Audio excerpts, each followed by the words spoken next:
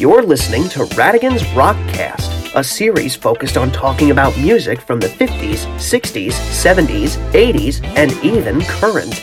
Now, here's your host, Tom Radigan. What's going on, guys? Welcome to Radigan's Rockcast. I am, of course, your host, Tom Radigan. Always will be there for you. Okay, alright. I'll stop getting creepy. But, welcome if you're listening to it on WMYO, YouTube, wherever you listen to podcasts, through Anchor, Castos. Glad you're on. So, we talked about already the Beatles' first album, Please Please Me.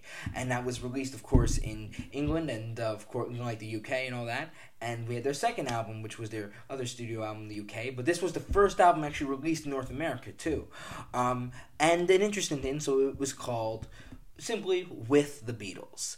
Now, this album is definitely different in a sense. They were both recorded in the same year of 1963. Please Please Me was released in March. This was released in November of 63, and we'll actually get to that interesting release date in a second. So, but first, so With the Beatles is basically a different type of album in the sense that it's still got a mix of covers and songs that they're writing, but they have a little bit more. They're a little bit more structured. They're a little bit understanding their sound a little better. Like I mentioned in the last edition, that I felt like their single, and even I guess in their album in a sense, was like a pilot and TV show, figure out what works and what doesn't. And that's what this album does. It's got a lot of, songs from Motown. I think that was, a big theme of this too, is to show a little bit of, their rock side of that versions of how they can go from, how they can blend into different types of things, like types of structures of music. They even have a show tune song from the Music Man, Till There Was You. But, and before we go into the songs, really, let's talk about the release date. So, in 1963, that was when John F. Kennedy was president, but he got assassinated on November 22nd. This was the day the Beatles album was released in the UK. And, in a sense, too, what has been known about, of course, because the JFK assassination was something that, of course, was horrifying for, people to see, considered some people saw it on television. But, the Beatles brought this uplifting message at this time because, they were, they really brought this uplifting message of, this, just good feel-good music and all that stuff that came around. So, and of course, in a few months they would be on the Ed Sullivan Show, playing to millions of screaming girls. So, an interesting. So, the thing about now, why don't we go into the album now? So the thing that was different about at least with Please Please Me was that it had like two hit singles, which is of course Love Me Do and Please Please Me. With the Beatles, really didn't have any like singles, really. Some songs that are still really popular are, of course, there's like All My Lovin', considering they played that on the Ed Sullivan Show. Same with Till There Was You, they played that on the Ed Sullivan Show. But that's okay. I think I don't feel like an album needs to have hit singles in order for it to be a good album. You can just listen to, there are songs that don't need to be singles, even though they're so good and all that stuff. It's like just because a song's not a single doesn't mean it's not a good song. You can't just make everything a single then, really. Then that, disproves the point of like with albums and all that. But songs that I think are, essential on it is, of course, the opening track, It Won't Be Long, and the way it just goes, John just goes right into the vocals of that song. The guitar work for that works pretty well. Definitely got, they're getting a little bit more structured, having a little bit more of that English sound, or the Beatle sound, as I think we should call it, all that. And another song after that is All I've Got to Do. All I've Got to Do is a really other great song, which is an original from them that they wrote. That's another classic. And then, of course, we've got All My Lovin'. All My Lovin'. Now, what to say about some of the original stuff is that especially All My Lovin', I think, is another song that was considered a Beatles hit in a sense, even though it wasn't released as a single like right away. Really, it was like it wasn't a single, it was just on the album, but it was a well-known song. Like I said, they performed it on the Ed Sullivan Show. It was the first song they played on the Ed Sullivan Show. The harmonies are something that I think is well known, that I remember known about it for the first time when I was a kid, hearing John and George's harmonies, because Paul's the one that take lead on this, and John does the backing vocals with George on this one, and it just shows that how versatile they were in a sense, like that it really wasn't just like a frontman like with John and George and Paul being his backup singers. It flipped around, and all that. So that I think that's what gives away the song. I think the guitar work, of course, is good. I think Paul, of course, is just he's an established songwriter. A song that's interesting on this album that I think really works well is Don't Bother Me, which is George's first a self-written song that it was the first song that he wrote that was going to be on a Beatles album.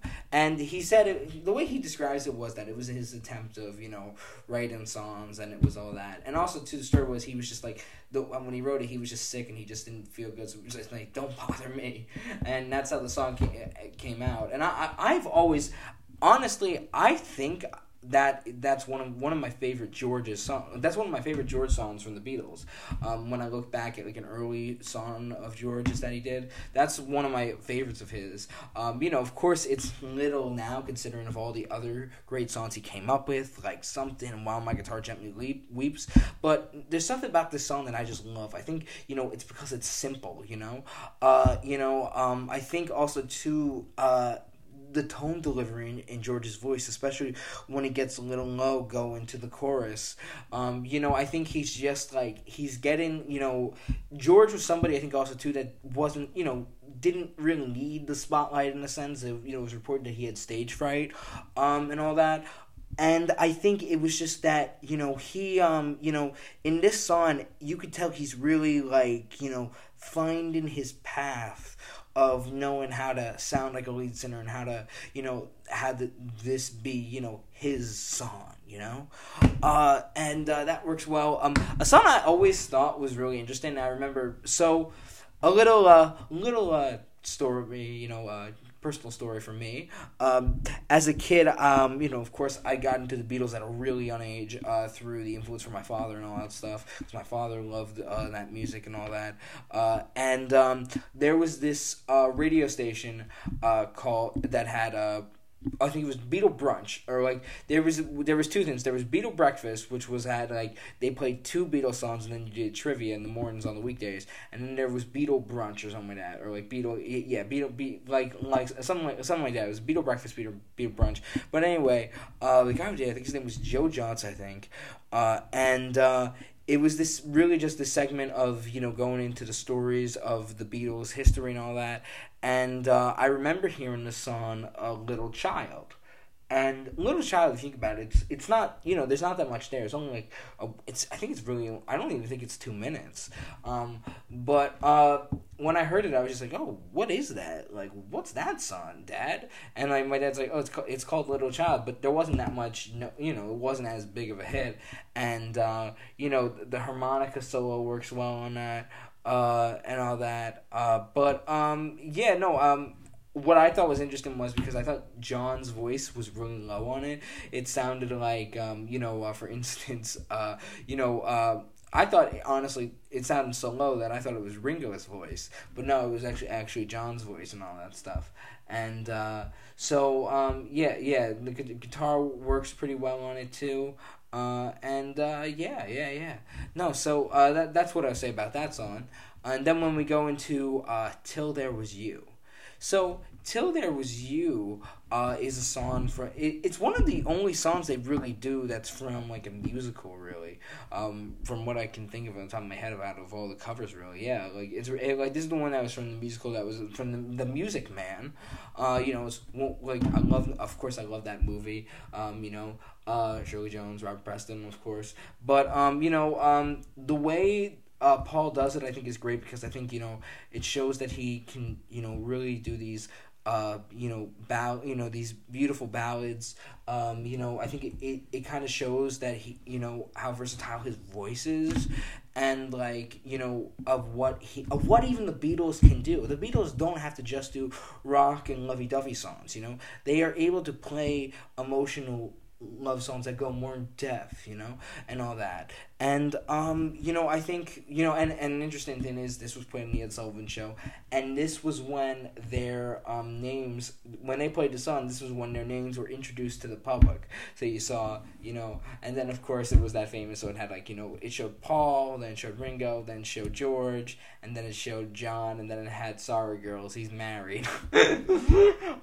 Which they thought would be funny to have and all that stuff, which is pretty cool, and all that, so it's pretty cool that was the song that that's how they got introduced, was when they were playing that song,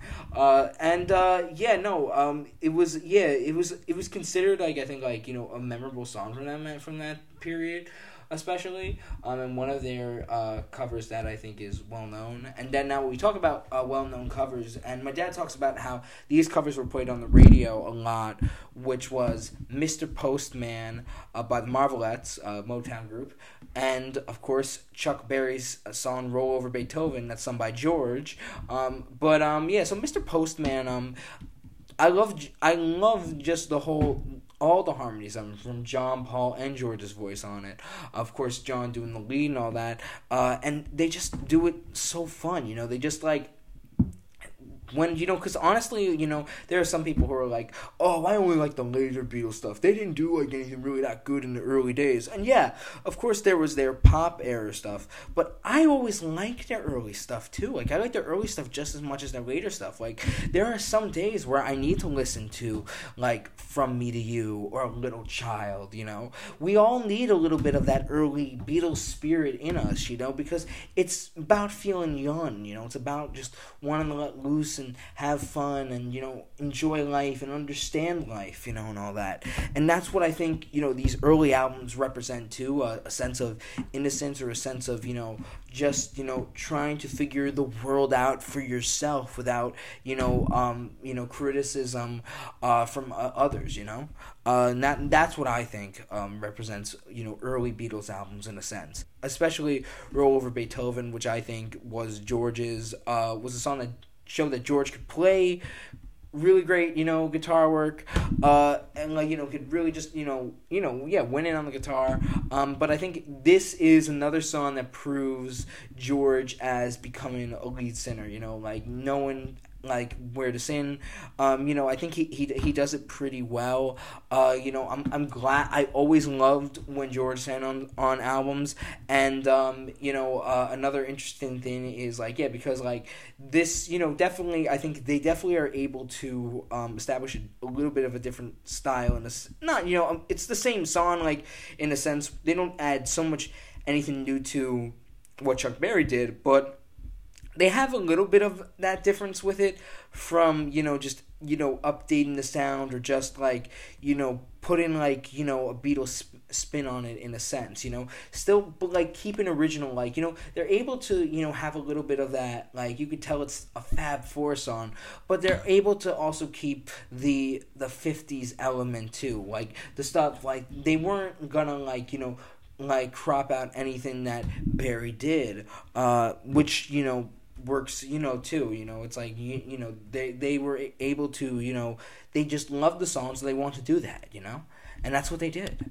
Another song on this album, which is the 9th song, which is wow, we're really going into the whole catalog. Hey, that's fine. Hey, that's what we're doing. But because I think the thing too is with this song, Hold Me Tight, for instance. This was sung by Paul. This is a song that's very, not a lot of people probably remember and know this song.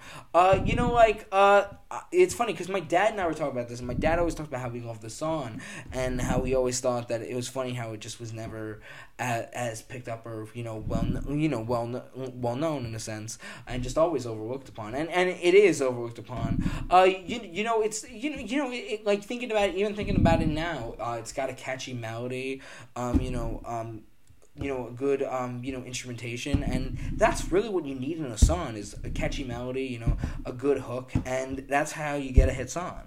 And and it works well. They're sticking to the Beatles style and all that.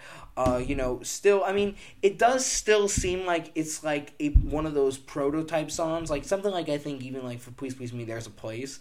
I kind of see that as a similarity to both these songs. That these songs were more of like showing what they can do, and of not like it was more of a showing what they can do and what they can elevate to. And even though their songs were not as good on their own, they weren't like, masterpiece songs, but just like, showing people that they can do stuff like that. They can elevate their music. They can, they know how to play a song. They know how to write a song.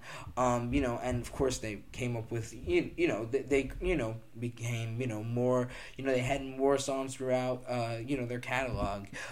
But these are definitely songs that if you haven't listened to, would definitely check out, definitely recommend. And then we've got one of their covers, which I think is probably their best cover on this album, I think, is You Really Got a Hold on Me from Smokey Robinson and the Miracles. I think the piano playing on this works, the guitar beat, how they do it so slow. John's voice just works well. John was the right Beatle to sing this song. But what I really love, and I've mentioned this before, that about how in the early days George was just a great backing vocalist. And on this song, you can really hear him well. And even though Paul is on the song, George dominates, I think, the back and vocal harmony on this. And, of course, in the call and response, when they're like, you really got a hold on me, you really just hear George going all at it. And you could just tell in this song that these guys, have this camaraderie and this chemistry. And they're just like these friends that can just, have fun and, just, sing and play a good tune together. And that's that. So, moving on to their number 11 track, which is I Want to Be Your Man, which is sung by, of course, Ringo Starr. Now, this is an interesting song because it was actually a song that was given, that John and Paul gave to the Rolling Stones. But an interesting thing, though, too, is that, because they needed, a song for their album and stuff, so they did I Want to Be Your Man, and they gave it to Ringo and all that. And, Ringo, I think, does a good job at singing the song. I think, it's funny, though, because, it doesn't sound like Ringo at first, or it sounds like Ringo, but I think it's almost like a double track kind of thing. And the thing I noticed about when Ringo does a song, it's always on the harmonies. It's always, John and Paul. It's never John, Paul, George, and Ringo barely. It's always like George you never hear George on the harmonies on that. I don't know if that was planned or just just having two harmonies instead of three or better. I don't know if it was if they thought it sounded better with less harmonies. That was just one of the mysteries of the Beatles I always found interesting. How come George doesn't sit on that too? I mean, I think there were a few songs where, he did send back vocals when Ringo was in lead. I think Boys and even Yellow Submarine. But anyway, with this song, Ringo does it well. Definitely got that rock style.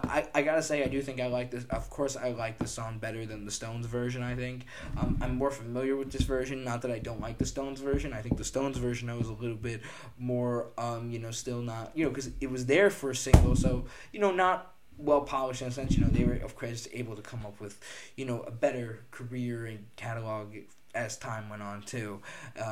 So that's what I'll say about them. But I think with Ringo doing this song, I think it's a good song for him. I think it's definitely a signature Ringo tune. I think, he definitely, I think, does a good job at making it his own. Is it the most memorable? Like, no, like I say it's like it's his signature song in a sense, but it's not his like it's like I would say it would maybe be considered one of his signature songs in like maybe like six, like on maybe like six or like the fifth, like out of the five signature songs for him. Is it the most memorable tune from the Beatles? No. But, is it a good track to just listen to when you're having a bad day or just whenever you want to listen to some music? Yeah, of course it's a great song to listen to. It's actually used in the film that The Hard Day's Night, too. So, which we'll talk a little bit more about that later as well. So don't worry about that. But okay. So now we have like three more tracks that we're gonna mention. So there was "Devil in Her Heart," which was another cover that George sings. This is actually too an interesting thing to point out is this is one of the two albums that has 14 tracks that George sings three songs on instead of two. Every other song he either sang two or just one song. But out of the albums that had 14 tracks, there was only two that he had three songs on. And it's funny how it was the second album. And all that.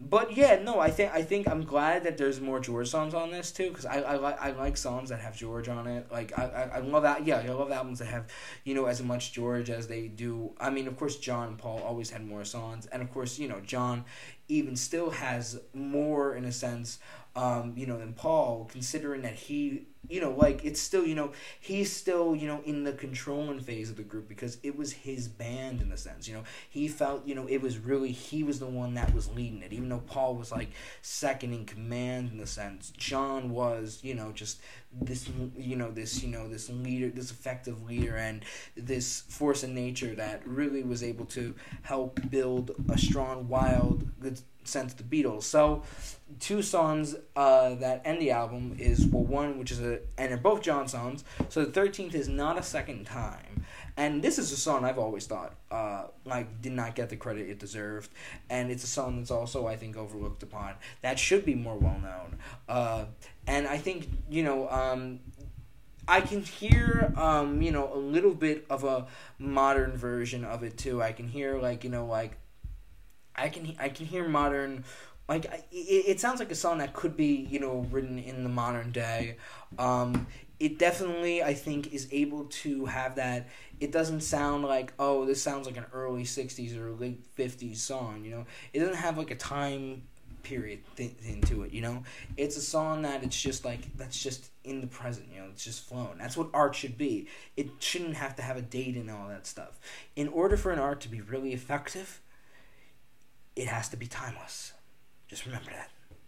So, the last track we'll go into is, of course, Money. That's What I Want. And, this song, I mean, it's a good, it's like Twist and Shout in the sense that it's another last cover, a little bit more fun, a little bit more on the edge, and a little bit more of, just partying it up, and Johnson the lead on that. I think the thing to say about this is just very, it's a party type of album in a sense, It's very, just that's what I want. That's what I want, and and it's talking about money and all that stuff and just, because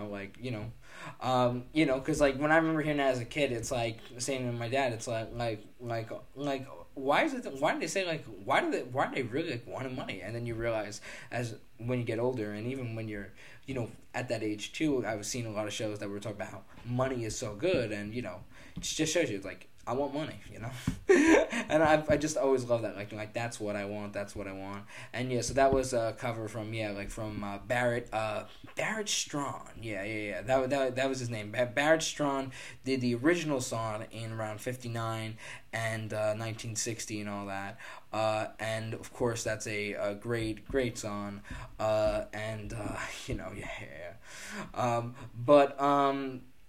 So that's my take on the album. What I will say is, because like I say, I label this by, I don't do any number ranking. How I label it is by going into what I think, what I would call it. I think this is a very, underground record. in a sense. So I would call it, really like, maybe the word, I was going to call it smooth. But I think what's better is underappreciated, I think, is a word that should be used to describe this album. Because this album is something that I think is very overlooked upon in the Beatles catalog, in a sense. But I think, because of course it didn't have the hit singles on it. But, it had songs like, it reminds me of songs like from that, just like that, that groove age of the early 60s, even like the Greenwich Village style of what was going on at that time. It has a little bit of that New York quality. They were able to really sound American in their music, and it was really able to have that American quality and that New York type of rough beat 60s sound. So I'm gonna label it underappreciated, like, because it's just like this this song, and some of these songs were songs that you wouldn't even think of, right? And that's why I call it, in a sense, like like that's why I call it like really like underappreciated, and this whole like just this type of music at like coming up to you at your feet that I didn't even know, like, oh wow, it's interesting, like for them to cover a show tune, I think just says a lot about the group, of like that they didn't care if it was a mainstream rock, like that if it was not a rock song, they liked it, they did it, and they were able to find a way to make it work. So that's it for today's edition. I really appreciate you guys for listening in, and see you guys next time. Bye.